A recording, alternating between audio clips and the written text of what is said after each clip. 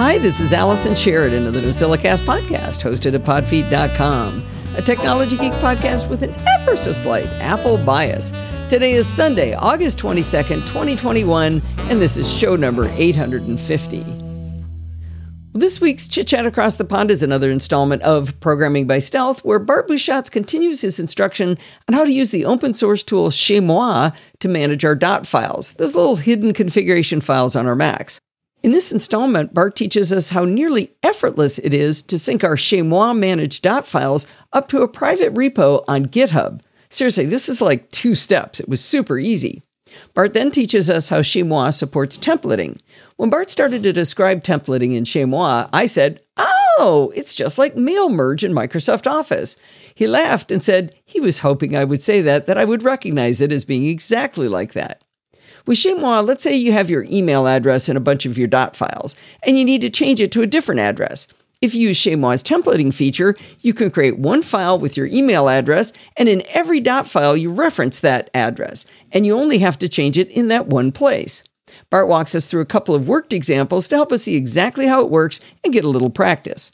Now, the next episode of Programming by Stealth will end this mini-series within a series on Chez Moi, and if Bart's work manages to finally slow down to where he can get some good thinking time, we should be starting up PHP shortly after that.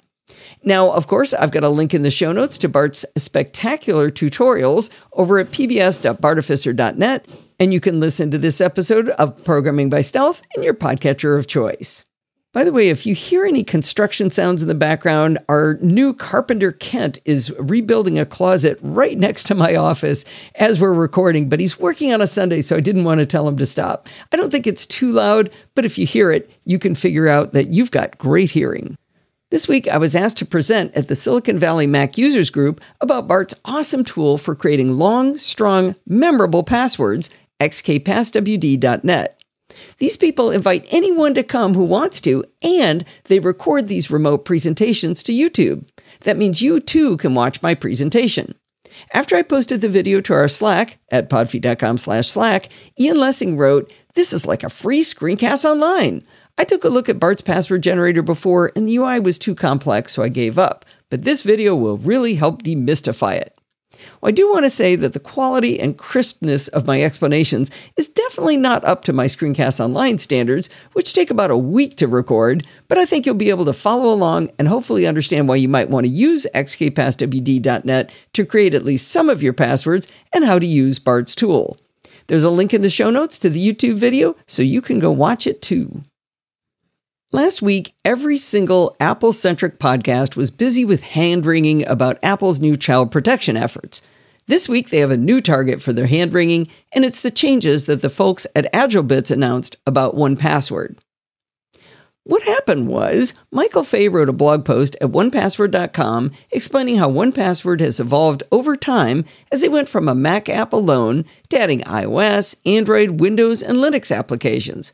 He describes the challenges of keeping multiple teams developing independently and yet in parallel, along with a server-side team, and how this approach slowed them down from doing the enhancements they wanted to do. Now, I'm not going to try to replicate what he explains because there's a link in the show notes, but the bottom line is that their new approach has gotten the internet's collective panties in a bunch. The panties in a bunch part is that starting with 1Password 8, which is now out in public beta, 1Password is no longer a native Mac app. It's an Electron app. Now, Electron apps are kind of like web apps in that they're written in JavaScript, HTML, and CSS. The advantage from a developer's point of view is that they can write one set of code for macOS, Windows, and Linux to perform the necessary functions of an app. Then the developer can use HTML and CSS to make it look appropriate for the operating system that you're using. For example, on macOS, you would expect that the stoplight red, yellow, green buttons would appear in the upper left. But if you're on Windows, that would be weird. You'd expect the red box with a white X in the upper right. And Electron allows you to do that. Now, Electrons have a bad reputation, and I've been kind of trying to figure out why. The 2 biggest reasons I've heard are that Electron apps can be bloated using tons of RAM, and that they don't look or act like native apps. But the loud Mac people on the internet seem to have come up with a third reason. They feel betrayed and abandoned. I find this reaction fascinating. They're assuming that the new app will be terrible and it won't feel like a Mac app at all, and this is just the beginning of the end of 1Password, and it will no longer be the darling of our community. Now, I'm going to try to draw an analogy, and I'm not sure it works exactly, but here goes. It's like if your parents sold the home you grew up in and bought a condo in a nicer climate to live in. You feel betrayed because it was your home. You're not even going to look at the new condo to find out that it's got an awesome pool, and they made sure there was a guest room so you can stay over anytime you like. Because you feel betrayed and abandoned, you won't even give it a chance. Now, the funny thing is that many of these loud people on the internet haven't even tried the beta for 1Password 8. Some are hollering on Twitter and in their podcasts after having tested the very first beta out of the gate for maybe an hour. They haven't even mentioned filing bug or feature requests to the 1Password team. They're just sad and angry, and they're very loud about it. I heard one very loud podcaster complaining that when he mistyped his password, the field didn't even jiggle. Seriously, this was the first complaint he made about the new beta that he'd been using for 1 hour. Now, I'd heard about Electron apps starting, maybe a year ago, and I was pretty sure a few of my apps were already Electron. I'd been told that by some people. But I was curious whether some of the apps I enjoy were Electron, and I didn't even realize it. I went hunting on the internet for a way to find out which of my apps were Electron. Cameron Noakes wrote a blog post on how to know if a desktop app uses Electron. And in the post, he gives us a nifty little bash script to run in the terminal to find out how many we have and which ones they are. I took a look at the script, and with my, limited knowledge of bash scripting, I was able to determine that it appeared to do what Cameron said it did, so I copied it into a text file, I made it executable, and I ran it from the command line in the terminal. Now, while I thought I had maybe 4 or 5 Electron apps, Cameron's script revealed that I have 15 apps that are Electron-based, and I use at least 10 of them regularly. They kind of dropped into a couple of categories. Coding software tends to be Electron-based. I use Visual Studio Code as my development environment.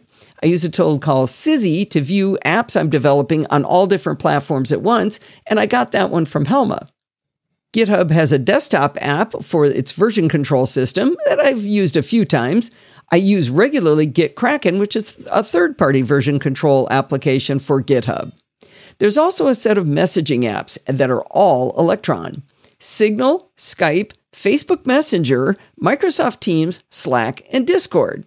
Now, I knew about Discord, but I didn't know, and I knew Slack was Electron, but I didn't know the other 4 were Electron apps. Now, in kind of random categories, I use a database application called Airtable. That's how Steve and I track what we're watching on TV. I've told you about a video screen recording app called Loom. And I've also talked extensively about Folge, the documentation software. Just last week, I talked to you about Joplin for taking notes and making little notebooks. And Draw.io is my favorite diagramming tool. So that's 15 apps that are Electron-based, and I thought maybe 4 or 5. Now, I have to be honest here. As I said, I simply didn't realize that many of these apps were Electron-based. Now, you could suggest that I'm unobservant, and, that might be a valid perspective. When I thought back on each of these together, I realized they all do feel different in some way. One of the complaints about Electron apps is they don't look like native apps, and that's a big concern for 1Password users. Folge is the best app out there on the Mac to replace my beloved Clarify for creating rich documentation with screenshots and annotations. I like the app and I love the developer. But I gotta say, Folge doesn't feel one bit like a native app. It's not a bad interface, it just doesn't look like a Mac app. It's got the stoplight buttons in the upper left, but that's kind of the end of the similarity. I think I realized it wasn't normal when I first went looking for preferences, because they weren't in the same place.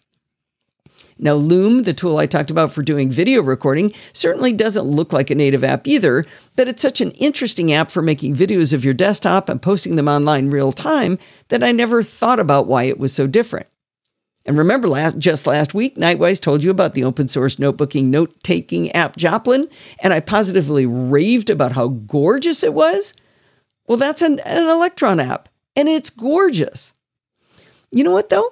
The Ulysses interface is pretty non-standard, and I would not have been surprised if it was an Electron app, but it appears to be native to the Mac OS. Non-standard interfaces are not the domain of Electron apps. I put screenshots of Joplin and Ulysses both into the show notes, and their layout is pretty darn similar. One's Electron and one isn't. I mentioned Sizzy, the app that Helma suggested to me, that's available through SetApp or $51 a year from the developer. I didn't realize it was that expensive. I got to tell you, I'm glad Cameron Script revealed it as an Electron app because I'd actually forgotten all about it. This app lets you view your web apps on all different devices on a single screen. You can view on an iPhone 11 Pro, a Pixel 4 XL, a Galaxy Note 10, an iPad Pro 11, a desktop, and an iPhone 12, all in one window. Now, there isn't a single thing about this interface that looks like a native Mac app. It's got scores of buttons on the interface that I've honestly never explored, and they don't look at all like macOS buttons. And yet, it performs a fabulous function for developers, and it's cross-platform to Mac, Windows, and Linux as a result. So Electron apps can be weird if the developer wants them to look weird, or they can look gorgeous, or they can look native, or maybe they can look even better than native. Now let's talk about speed with Electron apps because people are real worried about that.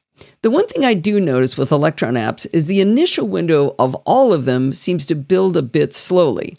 Take Skype, for example. You just see a white window for a second or so like a slowly loading web page, maybe with a little progress thing. But as soon as it's up, it's very snappy. GitKraken, the version control app that Bart and I like, is very slow to open each project, but once it's open, it's snappy as well. They do recognize that something got changed in Big Sur that's made it even slower, so it's not that big of a deal. Now, Electron apps all take that second or two to build, but I've got some mainstream native apps that open way more slowly than my Electron apps. Excel takes a full 17 seconds to launch. On my 16-inch MacBook Pro, it's an 8-core Intel i9 with 64 gigabytes of RAM. I'm serious, 17 seconds. I've timed it. I haven't counted how long Affinity Photo takes to launch, but it's at least that long. Native apps don't necessarily load faster, that's for sure. All right, enough discussion of other Electron apps. What about our precious 1Password? Should we be freaked out? Is the world really coming to an end? I decided I had to see what all the kerfuffle was about, so I signed up for the early access program for macOS for 1Password 8. Unlike every single loud person on the internet, I'm not going to poke holes at 1Password and tell you the nitpicky details that don't seem to work quite right. I'm not going to do that because that's not being a good netizen. When you sign up for an early access beta program, you're supposed to test features and then file bug reports and enhancement requests. That's the deal you make when you do that. But I will give you some perspective on those very things that are supposed to be so awful about Electron apps. First of all, I think the visual design of 1Password 8 beta is gorgeous. I'm running it on my 2016 MacBook Pro that's running the macOS Monterey beta, and 1Password has that clean white space design that is reflected in that new operating system. And guess what else? After I use Touch ID to unlock 1Password, it doesn't waste time doing a cute animation of the lock unlocking, so it actually opens my passwords significantly faster than 1Password 7 on my production machine. Seriously, it opens your vaults blindingly fast. Another thing I noticed was the new search is significantly better. In 1Password 8 beta, you get a drop-down of matches as you're typing, and the graphics are minimalistic, so it's very fast as it's finding them. In contrast, the production 1Password 7 draws all of the graphics and information about the matches in the main window, and as a result, it's much slower in the old version. Now, the old version also only matches major fields by default, and you have to change it with a dropdown if you want to search all fields. Beta version 8 searches all fields by default. I've always wanted that. Why do I want to search anything but everywhere to find what I'm looking for? Now, I know a lot of features aren't finished yet, and that's what betas are all about. A friend of mine was distraught because the keystroke Command / to invoke 1Password in the browser wasn't working. I did a quick search of the beta forums where the 1Password team is taking in feedback, and I found that in the latest beta release, our beloved keystroke is back. I knew it couldn't be gone forever. They even have t-shirts made that say Command / is my password. They've branded on that, so it had to come back. Well, in all versions of 1Password that I've used over the years, I've always been slightly confused when I add a new login because there are all these other fields available, most of which I don't need. I'm never clear on whether I'm supposed to be changing the names of the labels or just what I should put in them. In 1Password 8, in contrast, the default entry is pretty minimalistic, and then there's an Add More button that allows you to add more fields that you can choose from, and that's much more intuitive. You get just the minimalistic stuff, and then you can add these other fields if you need them. I created a new login using Beta 8, and when I clicked in the username field, I was shocked when it offered me a list of the usernames and emails I commonly use.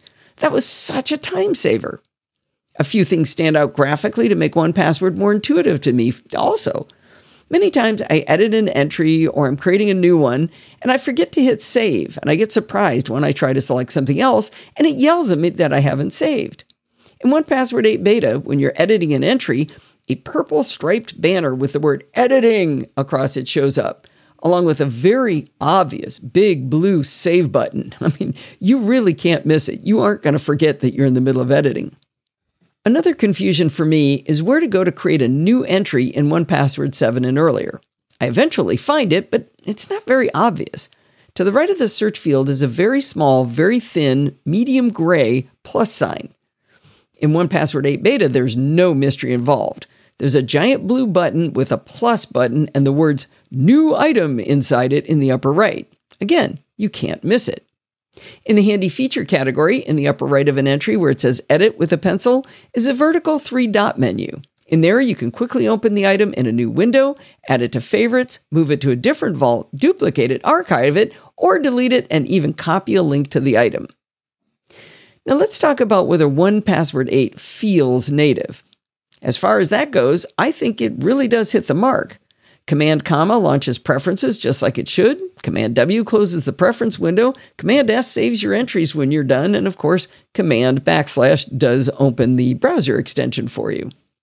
Tabbing between fields worked as expected, and dropdowns and checkboxes are perfectly normal. Basically, everything I tried looked and acted exactly as I would expect from a native app. Now, remember I said one of the problems people complain about with Electron apps is that they're bloated in memory usage? I opened 1Password 7 on my macOS Big Sur Mac and 1Password 8 Beta on my macOS Monterey Mac, and I compared the usage. The Electron Beta 8 version was using 10 times the memory of the native app. But the native app was only taking up 8 megabytes at the time, and the Electron app was only taking up 85. So to put that in perspective, Dropbox at the time was taking nearly 400 megabytes, and Apple Mail was over 250 megabytes. In fact, 1Password 8 Beta was number 11 of my running apps in memory usage when I first checked. Now, I left the two versions of 1Password running on both machines for a while, and when I checked the next day, the Beta Electron version had ballooned up to 102 megabytes. But in that same time, the native app had increased to using 204 megabytes, or exactly twice what the Electron app was using. Now, I think my super scientific measurements prove it is possible to write bloated memory apps when writing native code or with Electron, and it's also possible to write efficient code in either one. Now, one of the big advantages of developing native macOS and iPadOS apps is that if you use the tools Apple gives you, you practically get accessibility for free. I've spoken to several developers when I discover a button that's not accessible, and the reaction has been, wait a minute, you mean the rest of it is accessible? How did that happen? Well, a fear when developers create Electron apps is that they won't have those automatic elements available to them, and they may not make the extra effort to make their apps accessible. I think this is a valid concern. I ran the 1Password early beta through its paces, and I found a lot of things that were problematic with it. But I'm a responsible beta tester, so I took notes in preparation to report these findings to the development team rather than ranting and making declarations on Twitter about how it's hot garbage. While I was testing the beta, I got a notice of a new version available. I'd signed up for the nightly builds, so I'd be sure to test only the very, very latest version. After finishing my testing, I installed the update. And guess what? Much of what I had recorded as problem areas had already been corrected in the accessibility category.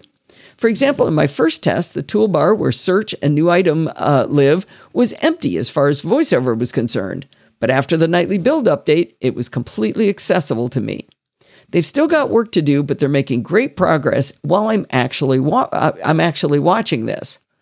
I've been talking to Scott Howell, who is blind, and he's been doing a lot of testing, and he's finding more problems than I am, but he's doing the same thing I'm doing. He's reporting them, and he's watching them get fixed. They're not all there yet, and he's got a lot more issues, but they're doing the work. I do think it's a valid concern that Electron doesn't get you accessibility for free, but it sure feels like the 1Password team is on top of this and working their typing fingers to the bone on it. The bottom line is, I'm already finding a lot of new features and UI enhancements in the beta for 1Password 8, and it was only launched into beta a few days ago. I don't feel abandoned, and I don't think this is a disaster for the Mac faithful. If this helps the 1Password team to thrive and the software to be enhanced faster than it was with all of their disparate development teams, then I'm all for it. Now, after I posted my perspective online, I expected to get a lot of blowback. But I was actually surprised at how many people said they felt the same way I did. I'm not saying whether I'm right or wrong, but the lesson learned is that the loud people are not necessarily the majority opinion. Remember I mentioned Folge is one of the Electron apps I use? That's the one for documentation with screenshotting, annotations, and instructional steps. I said that I really love the developer. Here's another reason I like him so much. After I posted my article, Alexei Srebiny from Folge wrote me a note that included some new information I found helpful in thinking about the future of Electron. Here's what he wrote. The main takeaway for me personally is that with 1Password stepping into Electron world, this would boost Electron development and bring even more improvements and features. From my perspective, Electron got a second life after Slack became popular, and its developers had to contribute a lot into Electron development to keep the Slack app running smoothly. They have dedicated half people, half programming gods, like Samuel, who goes by Marshal of Sound on GitHub, who are working on Electron literally day and night. The second factor is that as more popular Electron apps are there, Apple and Microsoft have to accept the fact that Electron exists and has rights to be distributed. At some point, Apple was very much against Electron and even marked Electron apps as untrusted. But they had to cope with this and allow Electron apps to be notarized and distributed through the App Store. I thought that Alexei's point of view was a really interesting perspective. It's entirely possible that we're watching the evolution of computing unfolding before our very eyes, and maybe it will be even better than what we have now. I want to mention one more thing before I close out this topic. As I said, I got a lot of positive feedback on the blog post, but the comments took a surprisingly ugly turn, and it was interesting because it was off topic. Way back with 1Password 6 and older, you created local vaults with a standalone app. And then, if you chose, you could sync those vaults through Dropbox to your other devices. In 2015, the 1Password developers created the onepassword.com service that allowed for two-factor authentication, teams and families, a way to securely share items, and a more secure encryption format. On top of all that, it was way more stable than syncing through Dropbox, in my personal opinion. 3 years ago, when they released 1Password 7 as a subscription version, they eliminated local vaults. But they also allowed you to buy a standalone version at the time that continued to support local vaults. 97% of their users chose the subscription service. With 1Password 8, there will no longer be an option for local vaults, but 1Password 7 standalone will continue to work. I put a link to Dave Tier's description of the entire history of this and the future of local vaults in the 1Password community forums. Now, standalone local vaults was not the subject of my article. It was entirely on the subject of 1Password becoming an Electron app. In spite of this, a few people became rabid that I didn't talk about the move away from local vaults. One of them actually accused me of being, and I'm quoting them here, an outsider rather than someone within the community of 1Password users. People are funny, aren't they? I want to shift gears and I want to talk about TikTok, because TikTok is my happy place. I want to explain why and how it's different than any other social media and why I love it so much. Before I get into why TikTok makes me so happy, I'll run through the other social media platforms and how I feel about them. I'm on Facebook, and it's okay for keeping up with my friends and family, but I started pulling away from contributing when I noticed that my real-life experiences were getting diminished by my desire to capture them in photos and post them. I would also spend time checking to see how many likes I got. How is that healthy? I still go there and I post from time to time, but I'm not obsessed like I used to be, and I'm a little bit happier that way. Now, Instagram is another story. I absolutely don't understand why people like it so much.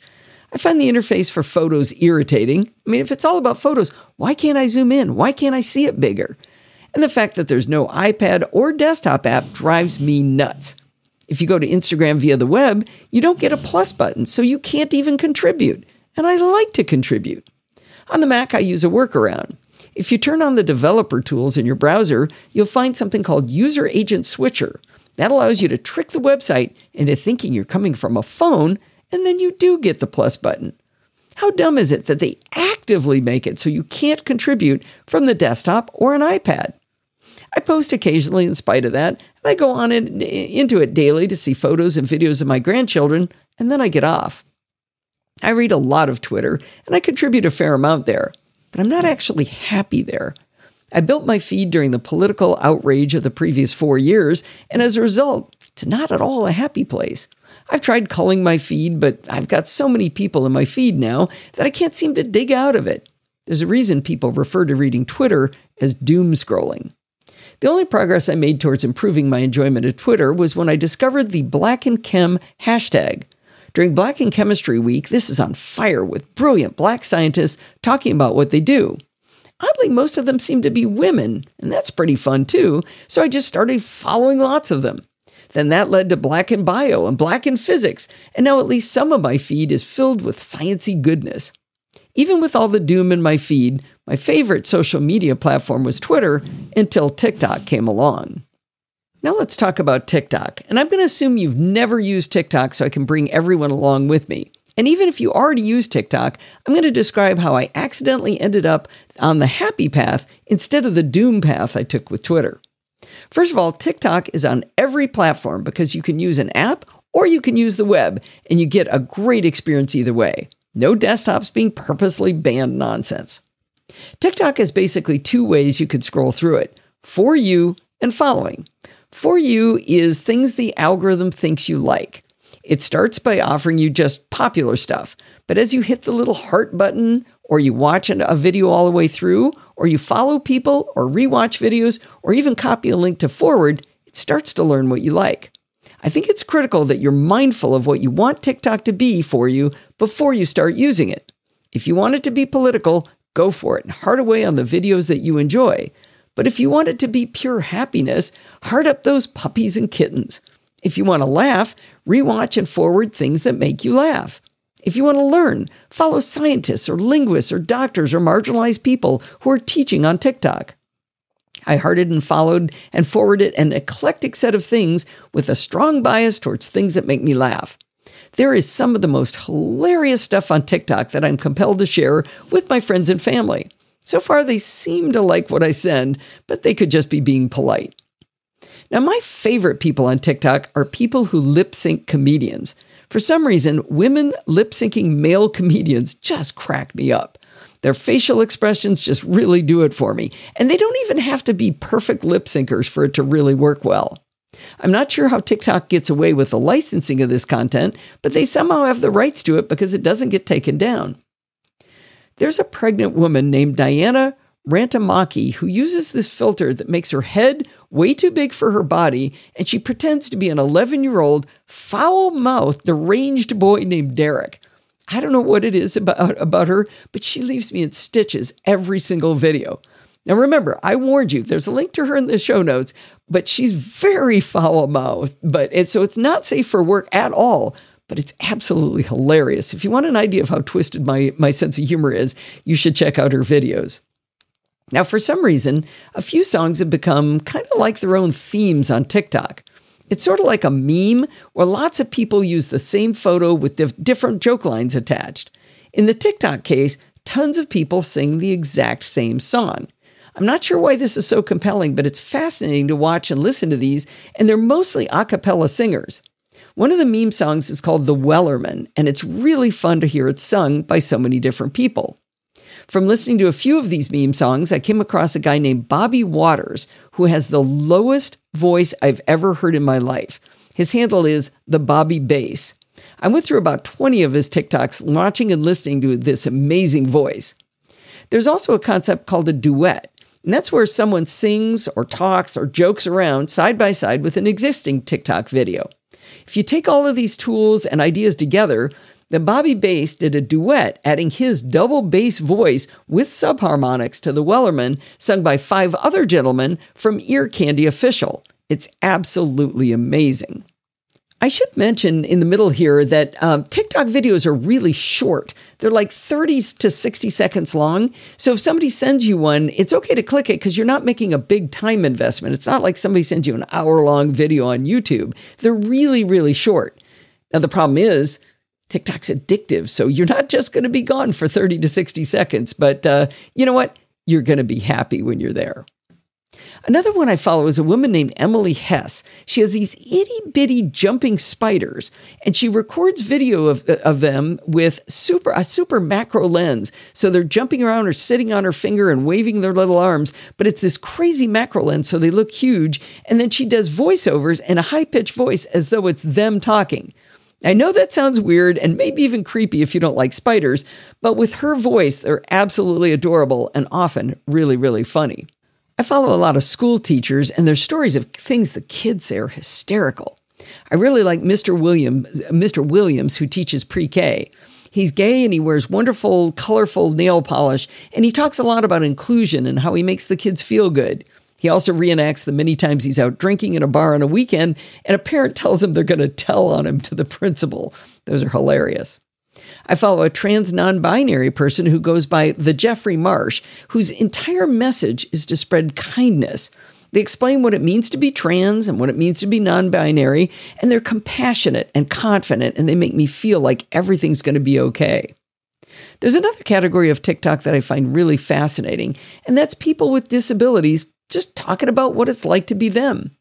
There's a couple of women I've watched who have Tourette's.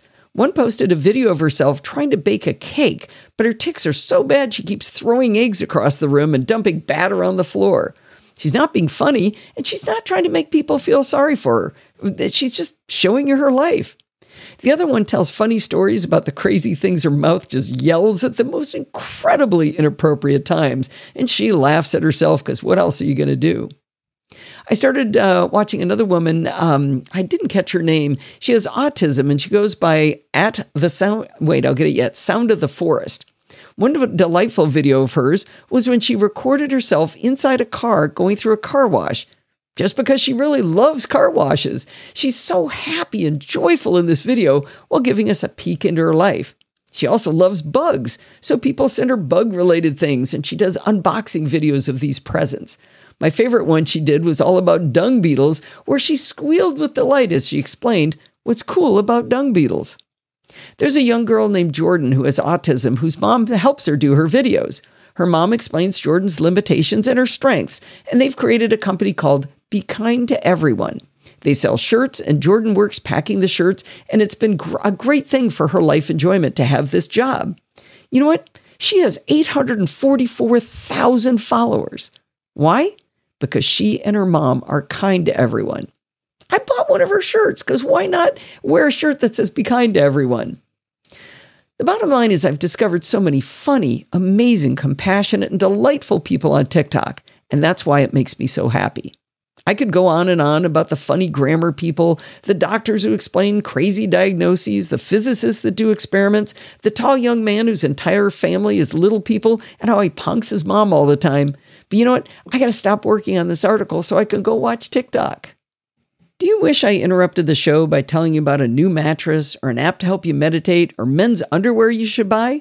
No? Well, it takes a fair bit of money to produce the content at the Podfeet Podcast, and it takes even more effort. But I don't want to do advertising. Instead, I rely on people like you who find value in the show making financial donations either through a pledge at podfeet.com/Patreon or by one-time donations through podfeet.com/PayPal. It sure would be swell if you could stop by one of those two links and show the value you get out of the content we create at the Podfeet Podcast.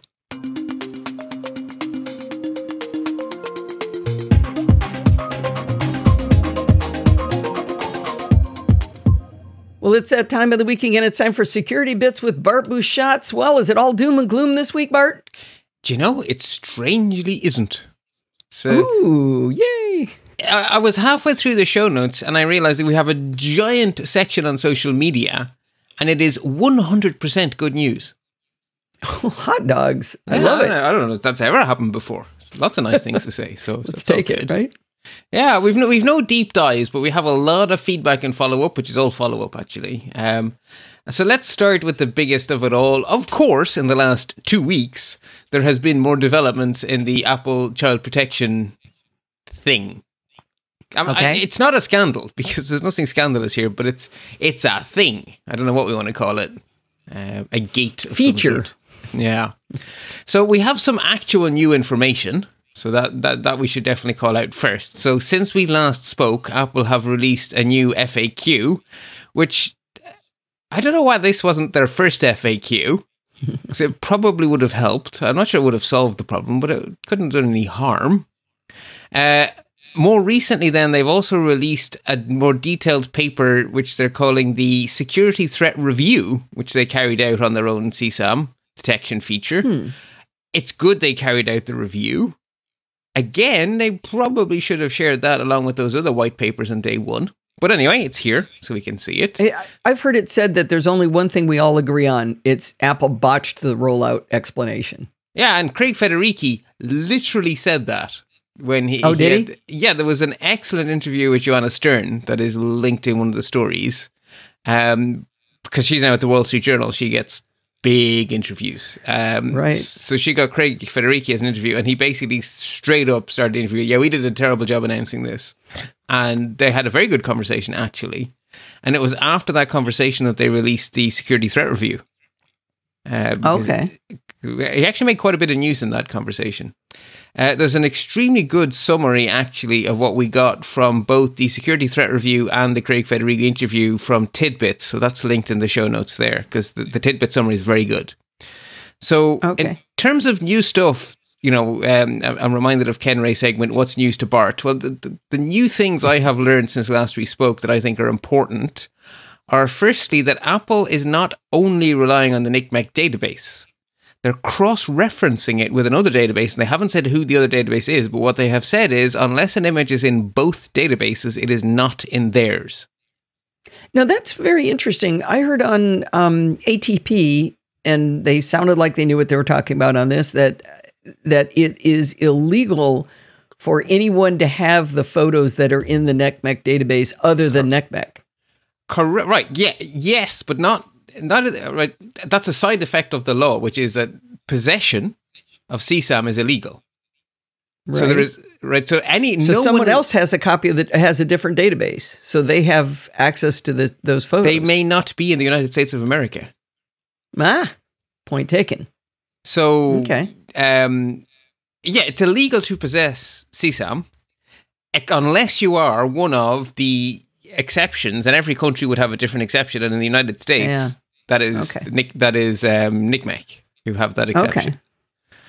But yeah, I mean, this is an international problem. These are international. Like, if you hear on the news that there has been a major sting operation against CSAM, it's never in one country, right? It's Interpol getting together with FBI, getting together with Europol or whatever. I mean, these are always massive simultaneous stings across many jurisdictions. This is an international issue, so it seems very likely to me that the second database would be an international one of some sort.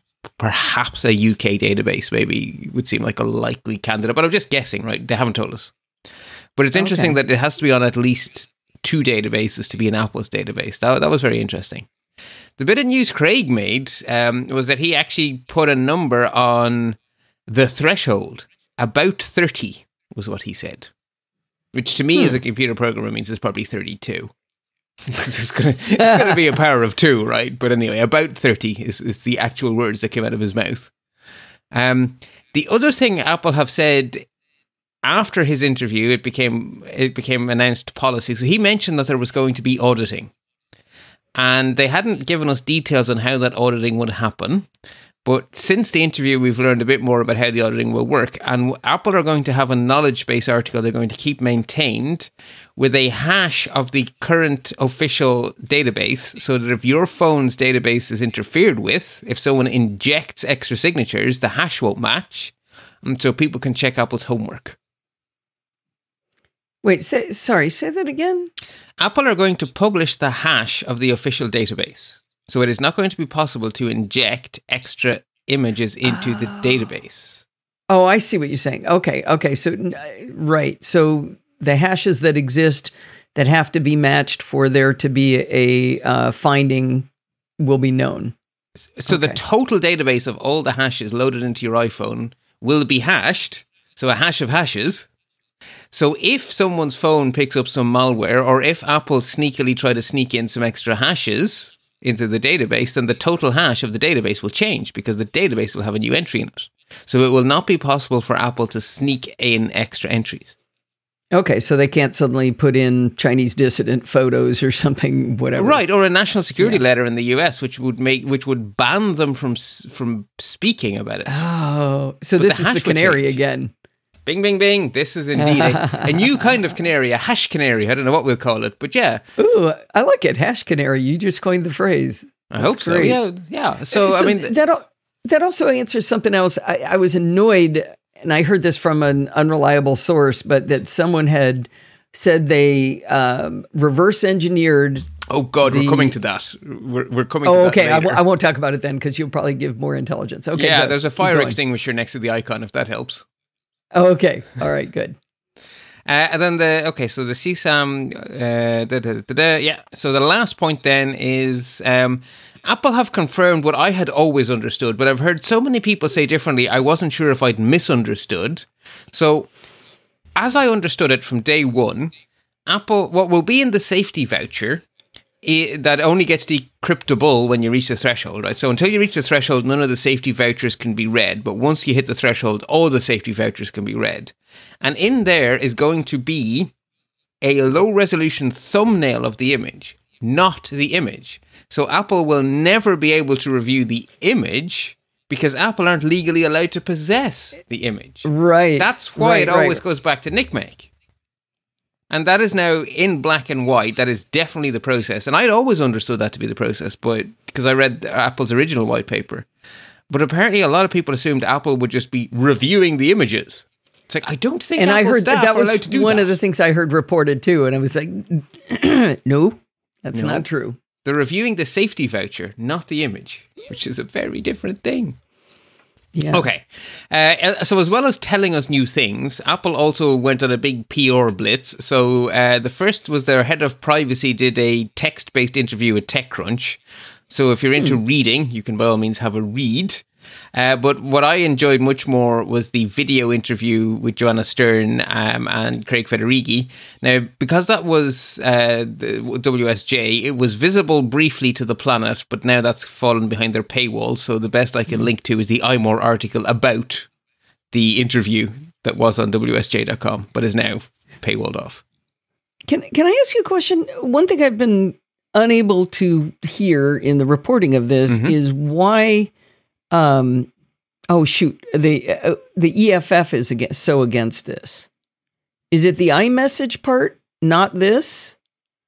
The EFF had a hot take so quick they couldn't possibly have thought it through, and now they've nailed their colours to the mast and won't back down. Yeah, their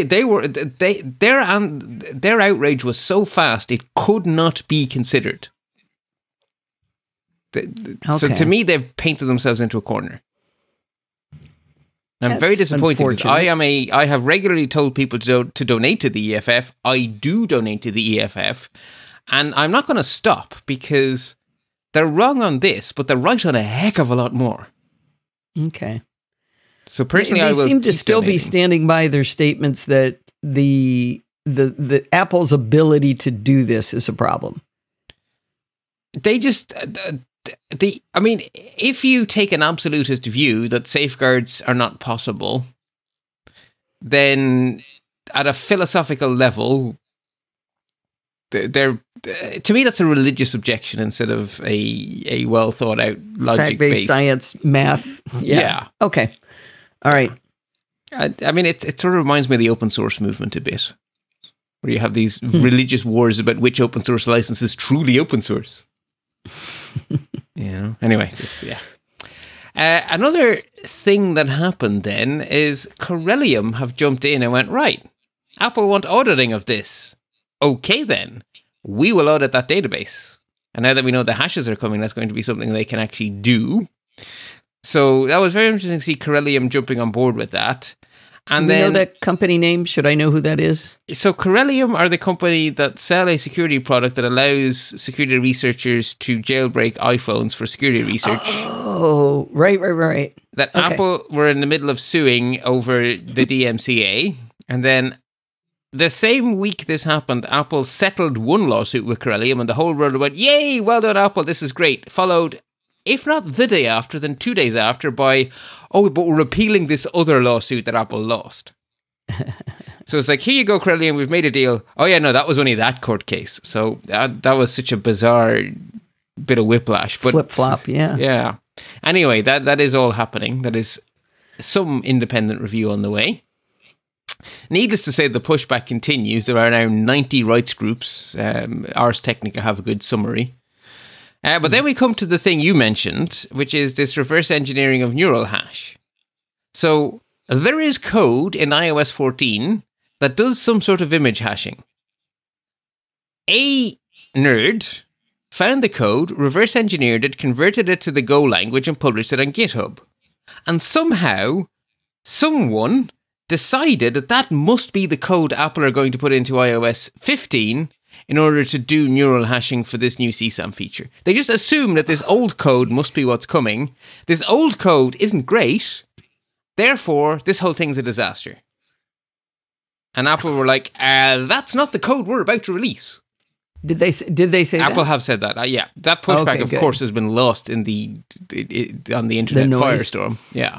Yeah. Oh, the other thing was that this nerd or other nerds who found the open source thing that they published said that they were able to get it to recognize two different photos as the same photo.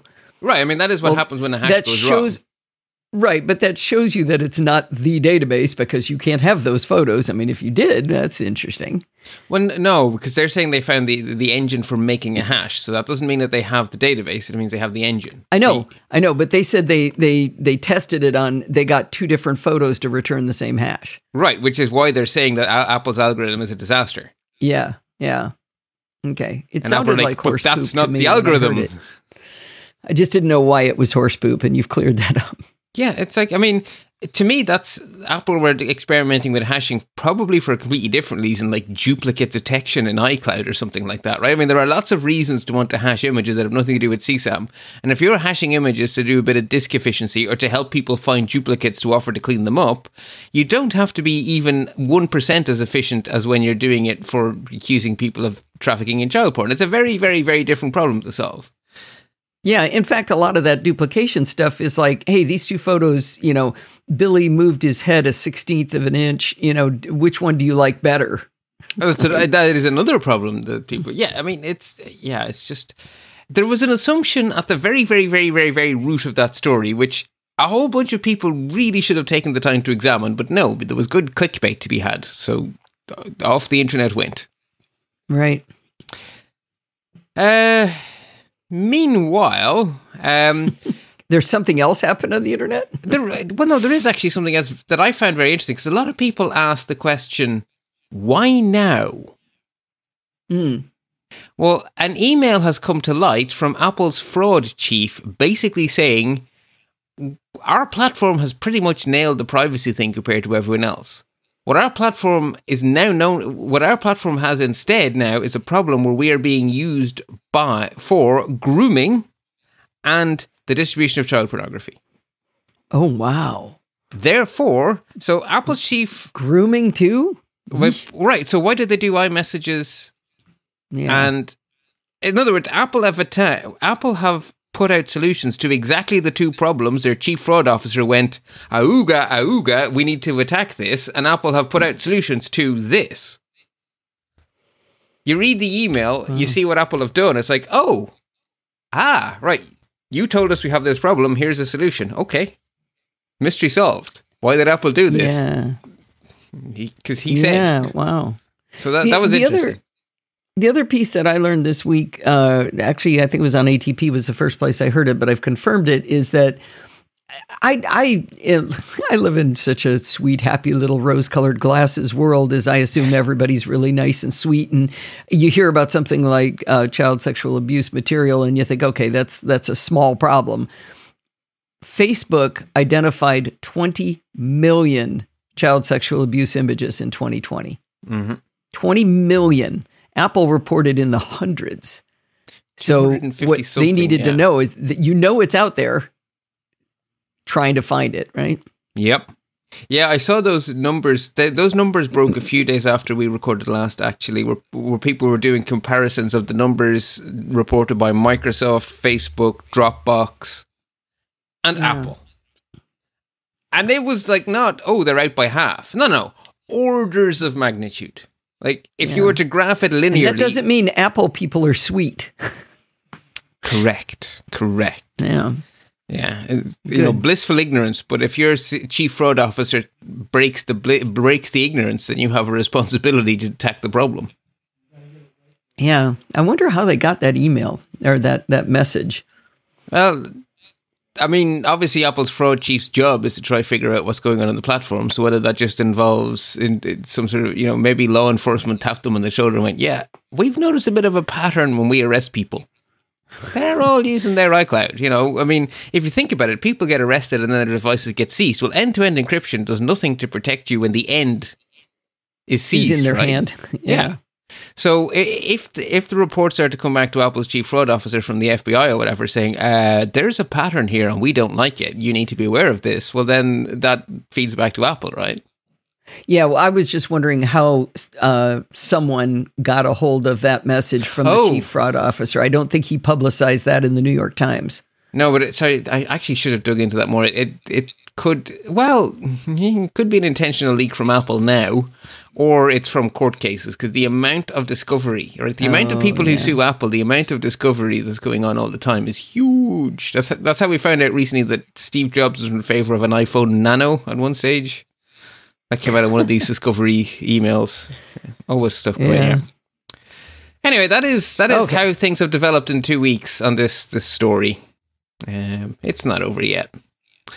So moving on to the long-running trend of social media sites trying to get their house in order. I am really happy to say that there is lots of positive movement here in terms of getting your house in order. So first on my list, Facebook. So one of the things to come out of the GDPR is this notion that data portability is something platforms are supposed to support. And Facebook have something called the Facebook Transfer Tool, which is designed to allow you to migrate your data out of Facebook to other platforms. And it's existed for a while. It was Europe only for a while, but it's been more widely rolled out. Well, Facebook have improved it again by adding 2 new endpoints of note, Photo Bucket and Google Calendar, and a whole new data type, Facebook Events. So that data is now portable out of Facebook, which is nice. Yeah. Now, I hadn't been keeping track of this, so I've just followed the link you posted to the Mac Observer article by Andrew Orr, and the destinations are now PhotoBucket, Google Photos, Backblaze, Blogger, Dropbox, Google Calendar, Codefur, I think it says, and WordPress. So, it's good to see Facebook. Coofer. So they're basically one-click exports to these targets, which is fantastic, right? Because you can also just do a dump to a giant big zip file, but then you have a giant big zip file. I mean, I did it on Apple. You did it on Apple just to see what would happen. Yeah. I mean, it's interesting, but not useful. It is interesting. I'm trying to think so you've posted your photos to Facebook, and now you want them back. Did you not keep them? No. It's not that you want them back. You have been posting to Facebook. They finally made you cranky to the point that you're going to sod off. Right. But you still want to have them online, but you don't want to re-upload them all to PhotoBucket. You just push a button and now all of your stuff's over on PhotoBucket. So now you can just move your online presence. I guess, but PhotoBucket isn't a social network. Right, but it's a photo bucket. Right, but okay, your photographs are on the internet, your family can see them all. You want to have them still on the internet where your family can still see them without you having to download and repost them. You just want to push a button and keep them on the internet, just not on Google, or not on Facebook. Or the calendar one is interesting. I almost want to do this. I almost want to do this to see what would happen if you send them to WordPress.com. Do they each become separate blog posts? I wonder how that works. That could be an insane That would be exercise. the most... Well, yeah, but WordPress has a gallery, so would they all become media assets in the gallery? Yeah. Interesting. That is interesting, yeah, because WordPress have their own It's all APIs. the right direction. Yeah, exactly. It's all in the right direction, exactly. Google have also announced a bunch of improvements to their child protection features. There's a link to their blog post for the detail. None of it is earth-shattering. They're all just sensible tweaks. And that's kind of what you want, is a collection of sensible tweaks. So, details in the blog post there. Signal are now allowing you to make it the default behavior to have your messages auto-delete. So, they've already had auto-deleting messages for ages, but now you can say that by default, my messages will auto-delete. So people will want That's that. like where you set it for 5 minutes or 30 seconds or whatever. Yeah, I mean, I would assume a little bit longer than 30 seconds, but yes. You know, if you're going to do it as a default. Some of the options. In Telegram, I think you can get it down to 1 second. That's like so you'd have to be having a real-time conversation. Yeah, that's like a comprehension test rather than a conversation. Don't blink. Instagram have rolled out a bunch of new tools to try to control abuse on their pattern via DMs and comments. And actually, they've done some quite clever stuff here. So their limits feature allows you to hide DMs and comments from people that don't follow you or have only recently started. So this came about as a response to when England lost in the World Cup. Unfortunately, some of the players who missed their penalty shots they were black. They weren't African American. They're English. They were black. That's not the calling. I've made English, that same mistake. Yeah, it's like that's not being PR. That's being dumb. Anyway, the point is there was a horrible amount of racist abuse directed at. I mean, they just happened to be the footballers who missed the penalty, but no, we must be racist at them. But of course, the racism is coming from people who've either. The scandal has happened, they now start to follow, and then they send the abuse. If you just say, unless you've been following me for the last 6 months, I don't want to see you. Well, that rules out so much of this abuse. Just such a simple feature. So it's actually very clever of them. Interesting. They've also adding another interesting feature called hidden words, where any messages to you that are potentially offensive get filtered into a separate inbox, and you can just decide whether or not you're in the humour for looking at stuff that might be dodgy. And if you're in the middle of a giant big scandal, I wouldn't go into that inbox. So they're literally making these people spit in the wind. Not literally, figuratively. Yeah, exactly. And then the last thing I thought was very interesting is they're talking about adding in some AI to detect spikes in abusive messages and to proactively tell people about these features. So we think you're being attacked here. By the way, you can protect yourself with. Which, again, seems very clever to me. Yeah. Also, actually, about the racist abuse was the same basis here after the football. So Twitter used that whole shenanigans after the World Cup as an opportunity to try learn, basically, how would we stop this from happening again? And one of the questions they had was, if we were to switch to a model where you had to prove your identity to be on Twitter, would that have stopped this abuse? Which is a very valid question to ask, because I definitely have fallen into the trap of, if we made the internet not anonymous, none of this would happen. Well, Twitter went, okay, fine, let's test that hypothesis. 98% of the people sending abusive messages to the English football players, their identity was not just trackable, they tracked it, they narrowed it down to people, and actually the British police did a whole bunch of arrests. So actually, and anonymity isn't it. People are, a-holes behind the keyboard, not because they think they're anonymous, but because they're human beings behind a keyboard. There is something psychological about that makes you think you can be an a-hole. And you're not thinking logically, ooh, well, I'm anonymous. No, it's just something way deeper. So as much as I used to be the kind of person to spout about that, if we just got rid of anonymity, the internet would be fine. Science does not agree with provably false. Yeah, science does not agree with my overly simplistic view of the world. Yeah. TikTok are next in line to add new privacy features. They're aiming at protecting their teens, and what they're doing is they're changing the defaults for teenagers. So if you sign up as a teenager, your account will default to not accepting DMs. You can opt in, if you sign up as a teenager, your account will default to sharing your videos by the least sharey way. I don't understand TikTok enough to know exactly what this means. So basically, everything in your account will default to being as private as possible, and you will be allowed to choose to open up. But you're choosing to open up, which is a very, very, very different thing to being open by default and expecting teenagers to proactively decide how much to lock down. Right? The tyranny of the default is a really big deal. Was it about pensions or something? Where if you default to everyone being in the pension scheme, you have way, way, way less poverty at pension age, just because it's easier to do what the default says. So if you want to be an influencer, you are not being stopped in any way from broadcasting to the world. But if you're just on there to talk to your family, you're not talking to the world by default, which exposes you to way less abuse, frankly. And the other thing I really liked is that their push notifications respect the kind of hours that teenagers are supposed to be awake and asleep. So after 9 p.m. for 13-year-olds, you stop getting push notifications. So that auga, look at me, goes away. Why has no one thought about this before? Why is this? No, I don't know if I like that one. That seems a little... But it doesn't stop you checking. Should these sites, which are all based off triggering your dopamine response, maybe it's okay to not trigger your dopamine after 9 p.m. if you're 13? If you want to look, they're not stopping people looking, right? That one doesn't resonate with me.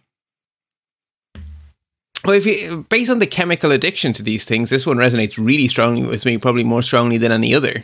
Because the toxicity of these services is that dopamine addiction they're trying to build up. So to me... people listening will have already heard me talk about how much I love TikTok and how much of time I spend a day on it. Absolutely. But this made me love TikTok so much more. What they're doing here is so good. The thing about timing and sleep and everything is it's...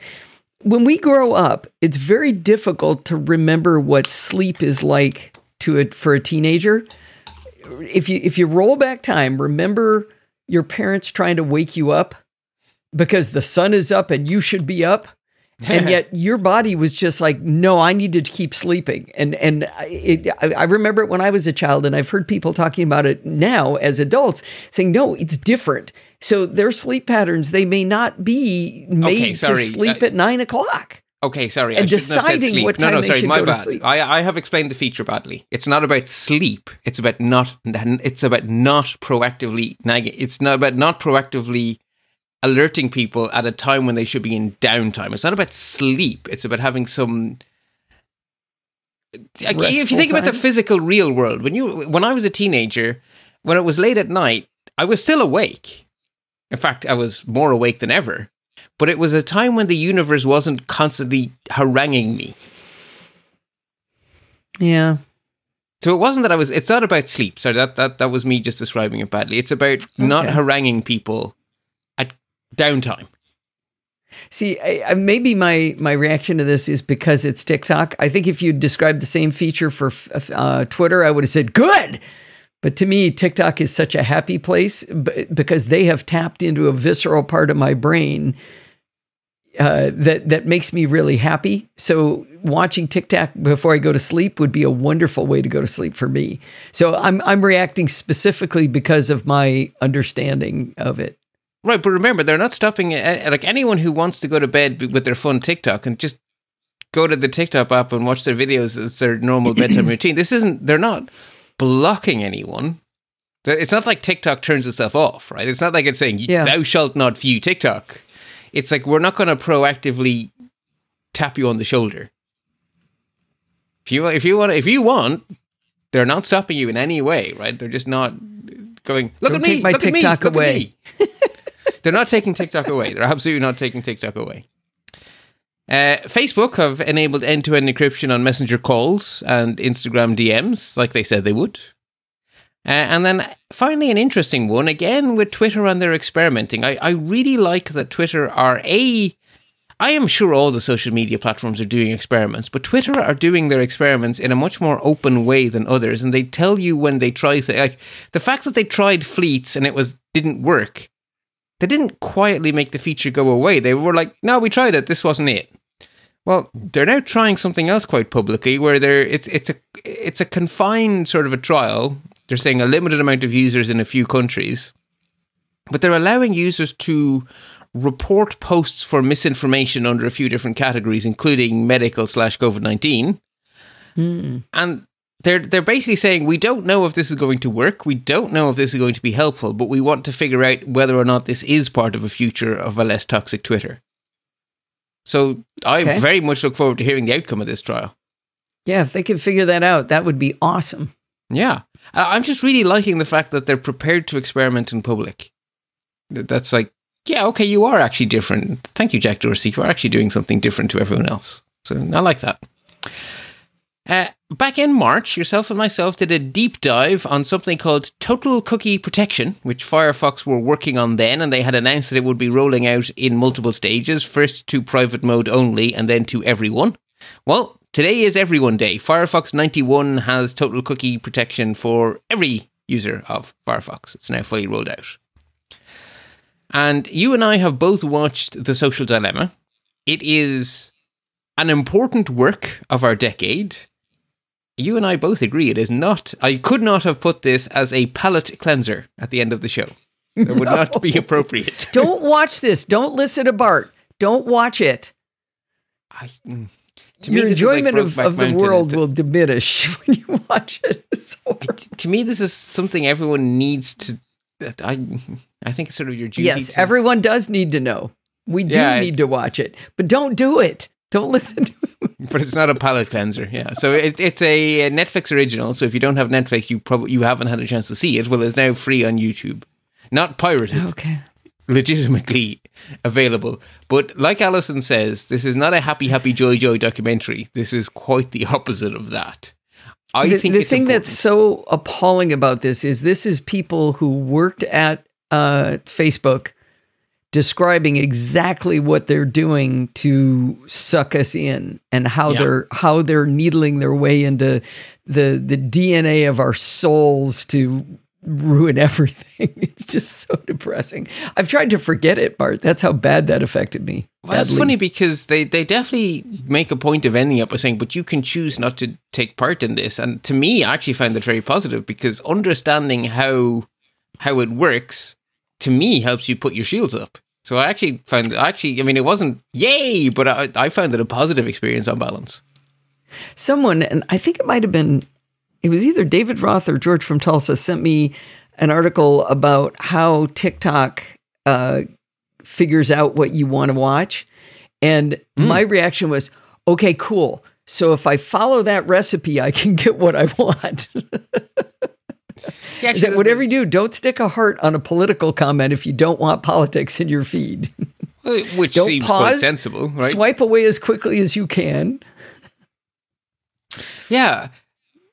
Yeah, that was actually kind of interesting to see how the TikTok, because obviously TikTok are doing something very different to how the YouTube algorithm works, because the end result is extremely different. Yeah. Anyway, it's good different, by the way. Action alerts. It has been Patch Tuesday. One of the bugs that was patched is now being actively exploited, because what always happens is the bad guys reverse engineer the patches and go, ooh, cool, let's get all the people who are slow to update. So don't be one of those people. Patchy, patch. Ooh, we did it in unison. Despite the obvious delay.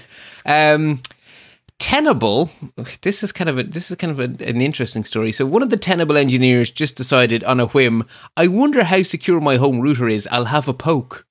He did not like what he found. At all. And then he realized that his brand of router is really, really common. And not only, so it's Buffalo, which are a fairly big vendor, but Buffalo don't only make Buffalo routers, they also sell their routers to a lot of major ISPs who then stick a sticker on them and call them a Verizon blah-de-blah or a Vodafone yadamajig. So there are a whole bunch of security updates, and a whole bunch of people who have Buffalo routers who may not know they have Buffalo routers should really patch their router. So the simplest advice is make sure you're fully up to date with all available firmware patches, or the link to the Tenable article has a table with the 37 known affected products, and you can check against it But to me, the answer there are is some just, big names: Verizon, Vodafone, TELUS, Telstra, Asus, Arcadian. Yeah, woof. Yeah. Yikes. Yeah, patchy, patchy, patch, patch. Patchy, patchy, patch, patch. Worthy warnings then. I think the biggest story, which I watched develop over these weeks, it was like, we think there's been a breach at T-Mobile. Someone is selling T-Mobile data. Ooh, this actually looks like it might be real. T-Mobile are investigating. Well, anyway, bottom line, there was a breach at T-Mobile. It exposed social security numbers, dates of birth, and stuff like that because it was actually a breach of their credit applications. Social security numbers and dates of birth. Yeah. Wow. But not credit card numbers and not your phone number, so it's okay. T-Mobile were very careful to point that out. It's like, it doesn't contain your PIN or your phone number. Just the basic things to steal your identity. Yeah. Anyway, there are more details in the Krebs on security article. It is very much a US-centric story if you are affected. I have always been... I fought for... a good hour and 20 minutes with a rep at Verizon way back when I was buying a Verizon MiFi about why they had to have my social security number. Well, because, we're renting you this and we have to make sure you're going to pay your bill. Yeah, but why do you need my social security number? For your credit check. That's how they But you can do a credit check without a social security number. I don't give my social security number to a credit card company. Do you not need to give it to apply for a bank account? We have to prove our identity for money laundering purposes. Know your customer laws. I thought they were international. I made for a bank account, but T-Mobile's not a bank. I know, Check my credit report. Right, but they're trying to get the credit report and to make absolutely sure it's you, and that you're not just snooping the financial institutions. They probably have to provide the SSN to be given your. Why can't they just snoop the? I mean. The problem is they're using your social security number is both a unique ID on a whole bunch of databases and supposedly secret information. Well, it can be one or the other. It can be a unique identifier or it can be secret. Yeah. But the fact that it's being used as both, that's just like... Yeah. Anyway. Yeah, it's not much shiny happy. This is where the warnings. It's not big on shiny happy. Speaking of not big on shiny happy, Mandiant were doing some poking around. So a lot of lower cost IoT devices, the vendors don't have the resources. They have chosen that rather than trying to do everything, they buy the cloud backend as a software as a service and basically rebadge it. And so you buy, baby monitors and video cameras from lots of different vendors, but the actual back end under the hood is purchased from a third party. And one of the big ones being used by a lot of the sort of lower end devices coming from Asia is something called Kaelay. And unfortunately, when they poked and prodded at Kaelay, it did not respond well. So there are basically lots of different brands of IoT device that are all vulnerable because this backend is vulnerable. So the details in the Naked Security show notes. Actually, I've just realized that a story has somehow managed to slip through the net. Oh, no, it didn't slip through the net, but I should have just linked it here. Some bad news that is definitely related. The Matter standard has been delayed until 2022. Which means that those of us who want better smart devices, not prone to this kind of shenanigans, have to wait a little bit longer. Yeah. They probably should get it right, and they shouldn't rush out something that's broken. But gosh darn it, that's been my... I want it now. I want it now, and now that I own a house that actually want to do some smart stuff, I'm like, well, I'm not buying smart stuff now when there's an actual standard months away. Just to review, Matter is the agreement amongst the big players and then the smaller players coming along with it that will allow interoperability between them. And a security floor, which is the bit that's particularly interesting to me. Because I'm not going to be using Google Home or Alexa. But I do want the security floor. It's basically everything that has the standard is at least got this baseline security. And it's interoperable. Right, so the best of both worlds, yeah. Yeah, so for some people, the interoperability is and it has a baseline. But for me, I'm not going to have interoperability. S-Lady grudgingly gets into my house, but no one else does. I think part of what we'll get is it'll be easier for devices to work with HomeKit, I think. Correct. Yes, absolutely. You're right. Which should actually mean we will more be choice. allowed to use HomeKit instead of being forced into one of the others. Yeah. You're right. So basically, we as the consumer are going to have a much easier time getting devices. That whole will this work for me question goes away, because a lot of people end up with all 3 digital assistants in their house because it's just too difficult to try to figure out how not to end up with 3 of them. Yeah. Yeah. So yeah, I have pinned many hopes on Matter and its friend Thread. Thread is still going ahead, but Matter is now delayed. But look, it's not cancelled; it's just delayed, and they probably should get it right.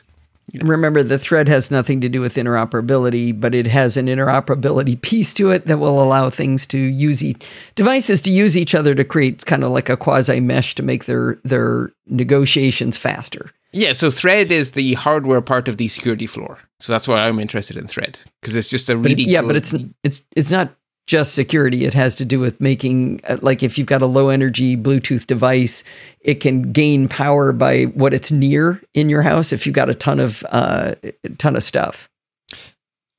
Right, but it's yes. Absolutely none of that is yes. But what has me excited is the fact that it gives us this. No one has to keep reinventing the sodding wheel. All of these hardware makers can use this technology to get a really reliable network in your house that is secure and will just work. And again, it should result in way cheaper devices for all of us to buy and lots more choice.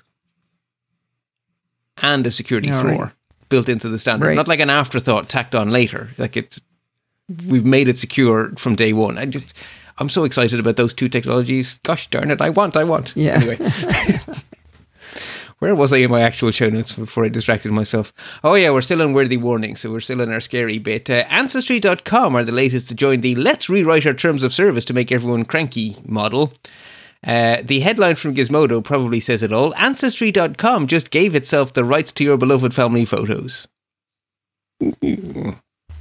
Anyway. Okay. Moving on to notable news. It would appear that cybercriminals have noticed that there's an awful lot of money sitting in crypto exchanges. And by the very the feature that makes cryptocurrency so popular among many of its most loyal fans is the fact that it is impossible to regulate. It is free from government regulation. What that means is that if someone steals your stuff, nobody can give it back. So if you choose to put your money in an exchange, you are completely trusting that exchange. So you can keep your money in your own wallet, and then you're completely trusting yourself. And the amount of sob stories of people who have like 1 Bitcoin in a wallet they can't remember the password to is also very high. So then you use exchanges, but then if the exchange has a slip up, you lose all of your money. And there is no going back here because you've opted for an unregulated world. Well, welcome to an unregulated world. So in the last 2 weeks, 600 million was nicked from something called Poly Networks. Now, some of that was given back, which was the thieves chose to return the money. It's not clear if they had always intended that or if they ended up being a little bit too famous and coming under a little bit too much pressure and they decided to make the problem go away in a bit of a sort of that pipeline in the US. They were like, yeah, we're shutting down now. The hacking organization who did that. Now they're back since with a new name. I'm not quite sure what's going on. But anyway, Poly Networks, a lot of that money. But I think they didn't just return a little bit of it. They returned a lot of it. Well, they nicked 600 million, and last I'd heard 240 million was back. So that is a lot of money. I thought there was a report after that it was up in the 5 millions, I thought. Okay, good. The more that comes back, the better. But there's no reason it had to, and it didn't come back because anyone has the power to make it come back. You know, the exposure is real. Right, but they did arrests behind this, right? Is that behind that one, or is that behind the Japanese one where it was 100 million taken from a Japanese crypto coin exchange? Well, maybe that's... okay, I'm not sure. I'm reading something about an arrest in the article that you linked to, but that might have been about Mt. Gox. Yeah, that's Mt. Gox is the first of these, the most famous of these, where basically Mt. Gox just evaporated in a giant heap of cybercrime. Right.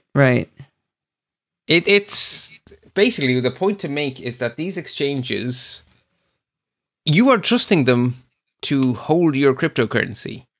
If they as of August 13th, ZDNet says Poly Network Hacker has now returned almost all of the $600 million. That is a relief, but remember, there was no reason to assume that would happen. When you trust it, they got lucky. And Poly Network is an aggregator, I guess, of these tools. But that's what an exchange is, right? An exchange is a place where a lot of these exchanges will allow you to have multiple wallets in one account, and they have an interaction to the real world of money. So they allow you to go between pretend, cryptocurrency and dollars or pounds or whatever you're having yourself. Okay. So they're the kind of place that people. It's a bit like having your money in an online shareholding company. Your money is in trust with someone else, and with the case of a shareholding company or a bank, there's regulators and there's an ability to return your money if something happens to the place you've entrusted your money. But with cryptocurrency, by its cryptographic nature, if it's stolen, there's no guarantee of ever getting it back because it's cryptographically non-centralized. That's sort of the point. Okay. Okay. Yeah. So anyway, it's a warning to people to, if you keep your own wallet, and if you lose the key, you lose all your money, which is bad. But if you use one of these exchanges and they get hacked, well, all you've done is change who you're trusting, because you are living in a world where it is intentionally there is intentionally no one who can rescue you. That's the point. Hey, you use an acronym in your editorial by Bart comment that I've never seen before. You said, remember that the whole point of BTC is that it's impossible to regulate. You know the way USD is that only true of Bitcoin? It isn't true of cryptocurrency in general? That's true of all of them, but Bitcoin is like the mother of all. Okay, but you can this change was that to across cryptocurrencies. Those. You can change BTC to cryptocurrencies. Okay, just want to make sure I understood. Got it. Now we switch into good news mode, because we like to end on good news mode. So Apple have released an update to iCloud for Windows, which contains a full-on password manager. So we previously had that Apple released a browser plugin for Windows people that they could use their iCloud keychain on Edge, I think it was, and probably Chrome too, now that I think about it, because they're all Chromium based. So basically, Windows users could make use of the passwords they had safely saved into iCloud keychain on their iPhones. Mm-hmm. Well, but they could only use them in the browser. They couldn't actually see them. Like there was no Windows equivalent of keychain access. Well, now there is. Yeah, I've asked Jill McKinley to take a look at this because she's a Mac user, a Windows user, an iPhone user, and I asked her if she would take a look at it and give us a review of it. And I think she's going to be doing that for us. Yeah, I'd like to know how that works. Then I don't have to. Good. I look forward. And then our friends at GitHub are tightening their control of how changes get pushed. And the reason this is a security story for everyone is because of how much open source software is sitting on GitHub. So GitHub security is basically software security for vast swathes of the software we use.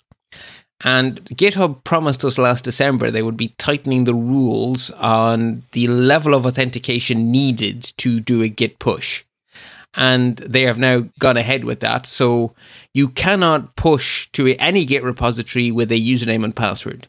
You must use SSH keys, OAuth integration, or a personal access token.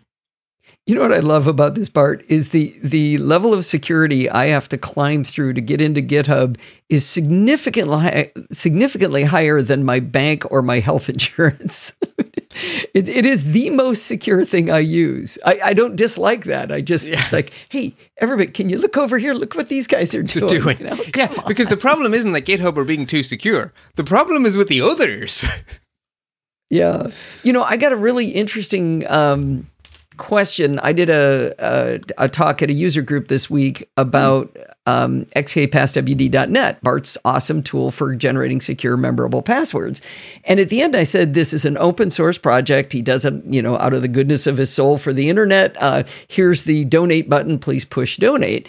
And I got an interesting question. A person asked me, well, if it's open source, doesn't that mean people could push malware into his tool? And it's good they asked, right? It is good but they that asked, showed yeah. a fundamental misunderstanding of what open source means. I said, Bart has to look at it, and Bart has to agree to it, and Bart has to pull it in after someone requests that they do that. And that's not something that's well known, apparently. Well, right. Think about it. I think where this comes from is that Wikipedia is a type of open source, but it's a different type of open source. It's open collaboration. And I think people conflate the Wikipedia model with the open source software model. Now, I said they could fork his code and make a bad version of it. Yes, indeedy. Yes, because basically I have published my work and others are free to copy my work, but they are not free to edit my copybook. My copybook is my own. Yeah. I have just Xeroxed it and handed it out. But I like when people ask questions like that. That's good because you find out that what people don't understand. And I didn't mock the person in any way. I said, "Oh, that's a great question. This is what it really means." Yeah, and it is a great question. And what I love about those questions is they're easy to answer. Yes. Some of their other questions were not as easy. But anyway, keep it going. Indeed, exactly. So that's sort of it for the main stuff. But I do sort of want to give some link credit to some other things I found interesting. So some interesting insights that caught my eye. There's a nice report from intactsoftware.com. The biggest cyber hacking targets in the world. Where are the bad guys focusing their attention? So I thought that was interesting. Like a top 10 hit of who the bad guys think is valuable enough, I guess, to go after. And to some extent, it's all the usual suspect. WhatsApp, Facebook, Instagram, Roblox, Snapchat, Zoom, Facebook Messenger, TikTok, Netflix, and YouTube. Okay. But it is kind of interesting that they are the accounts that are under the biggest attack. So, and the most valuable usernames and passwords if you can steal them to sell on the black market. Another thing that caught my eye is a good article from Wired explaining that while it is true that the 5G standard includes way better security than what came before, 4G, 3G, etc., and it is also true that there is a lot of 5G now available in the Western world, what is not true is that we have any of that security, because most of the 5G is being rolled out in a legacy mode where it's actually 4G security with 5G speed. Oh, interesting. And that's not a subtlety most of us would have been aware of. So until Wired drew my attention to it, it hadn't occurred to me. So the takeaway is, the way we keep telling people that SMS isn't secure? Well, it's still not secure.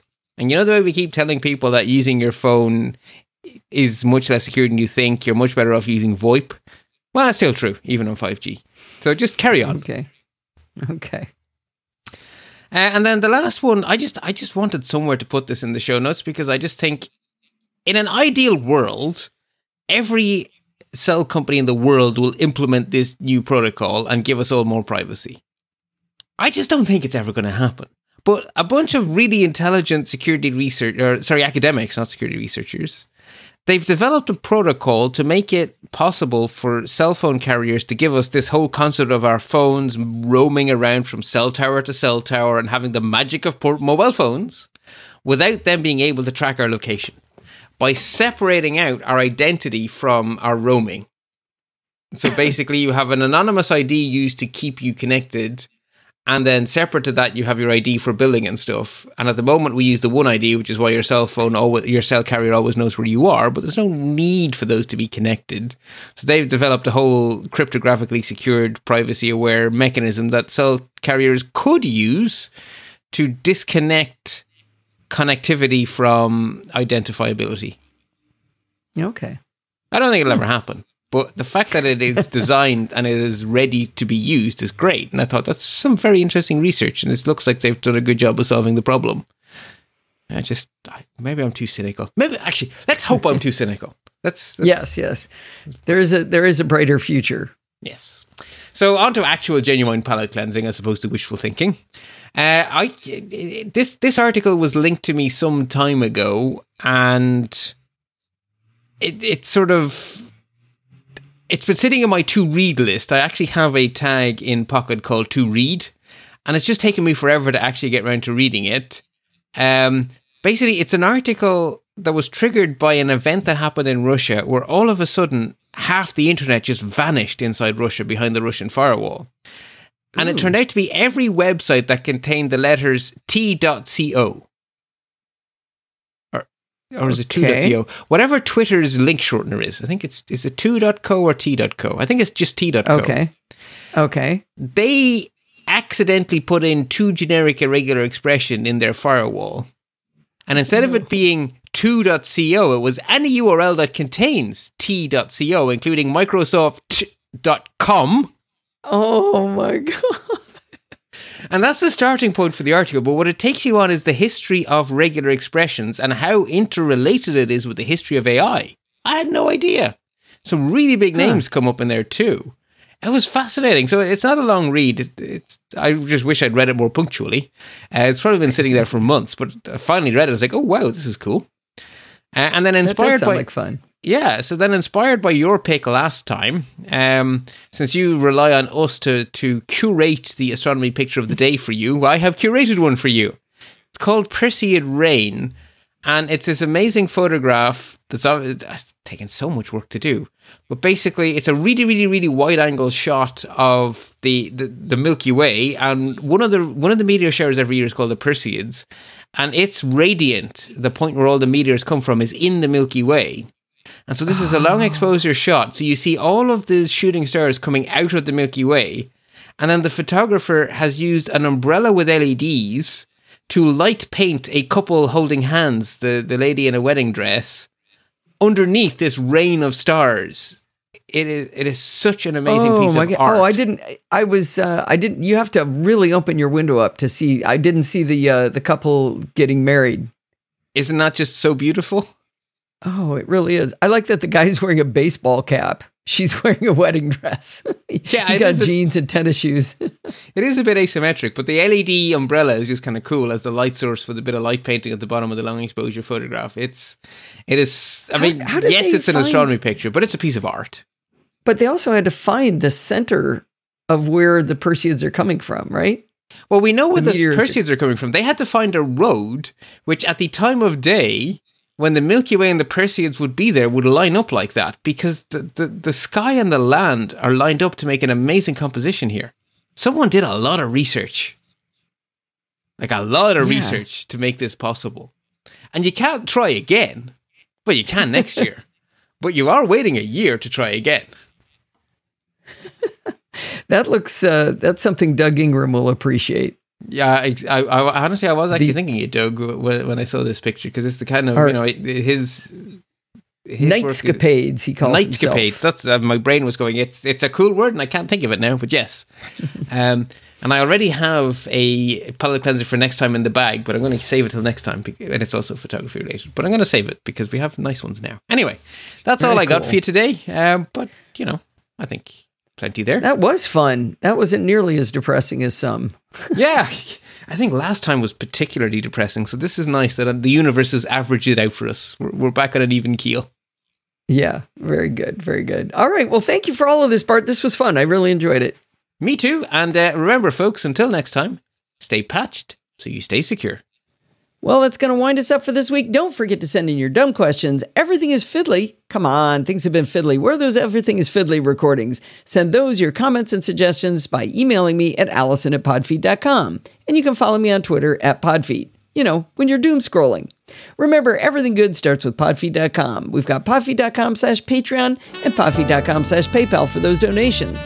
If you want to join in the fun of the conversation, you can use Slack at podfeet.com/Slack or Facebook at podfeet.com/Facebook. And if you want to join in the fun of the live show, we had a lively crew this week. It was lots of fun. Head on over to podfeet.com/live on Sunday nights at 5 p.m. Pacific time and join the friendly and enthusiastic Nosilla castaways. Thanks for listening and stay subscribed.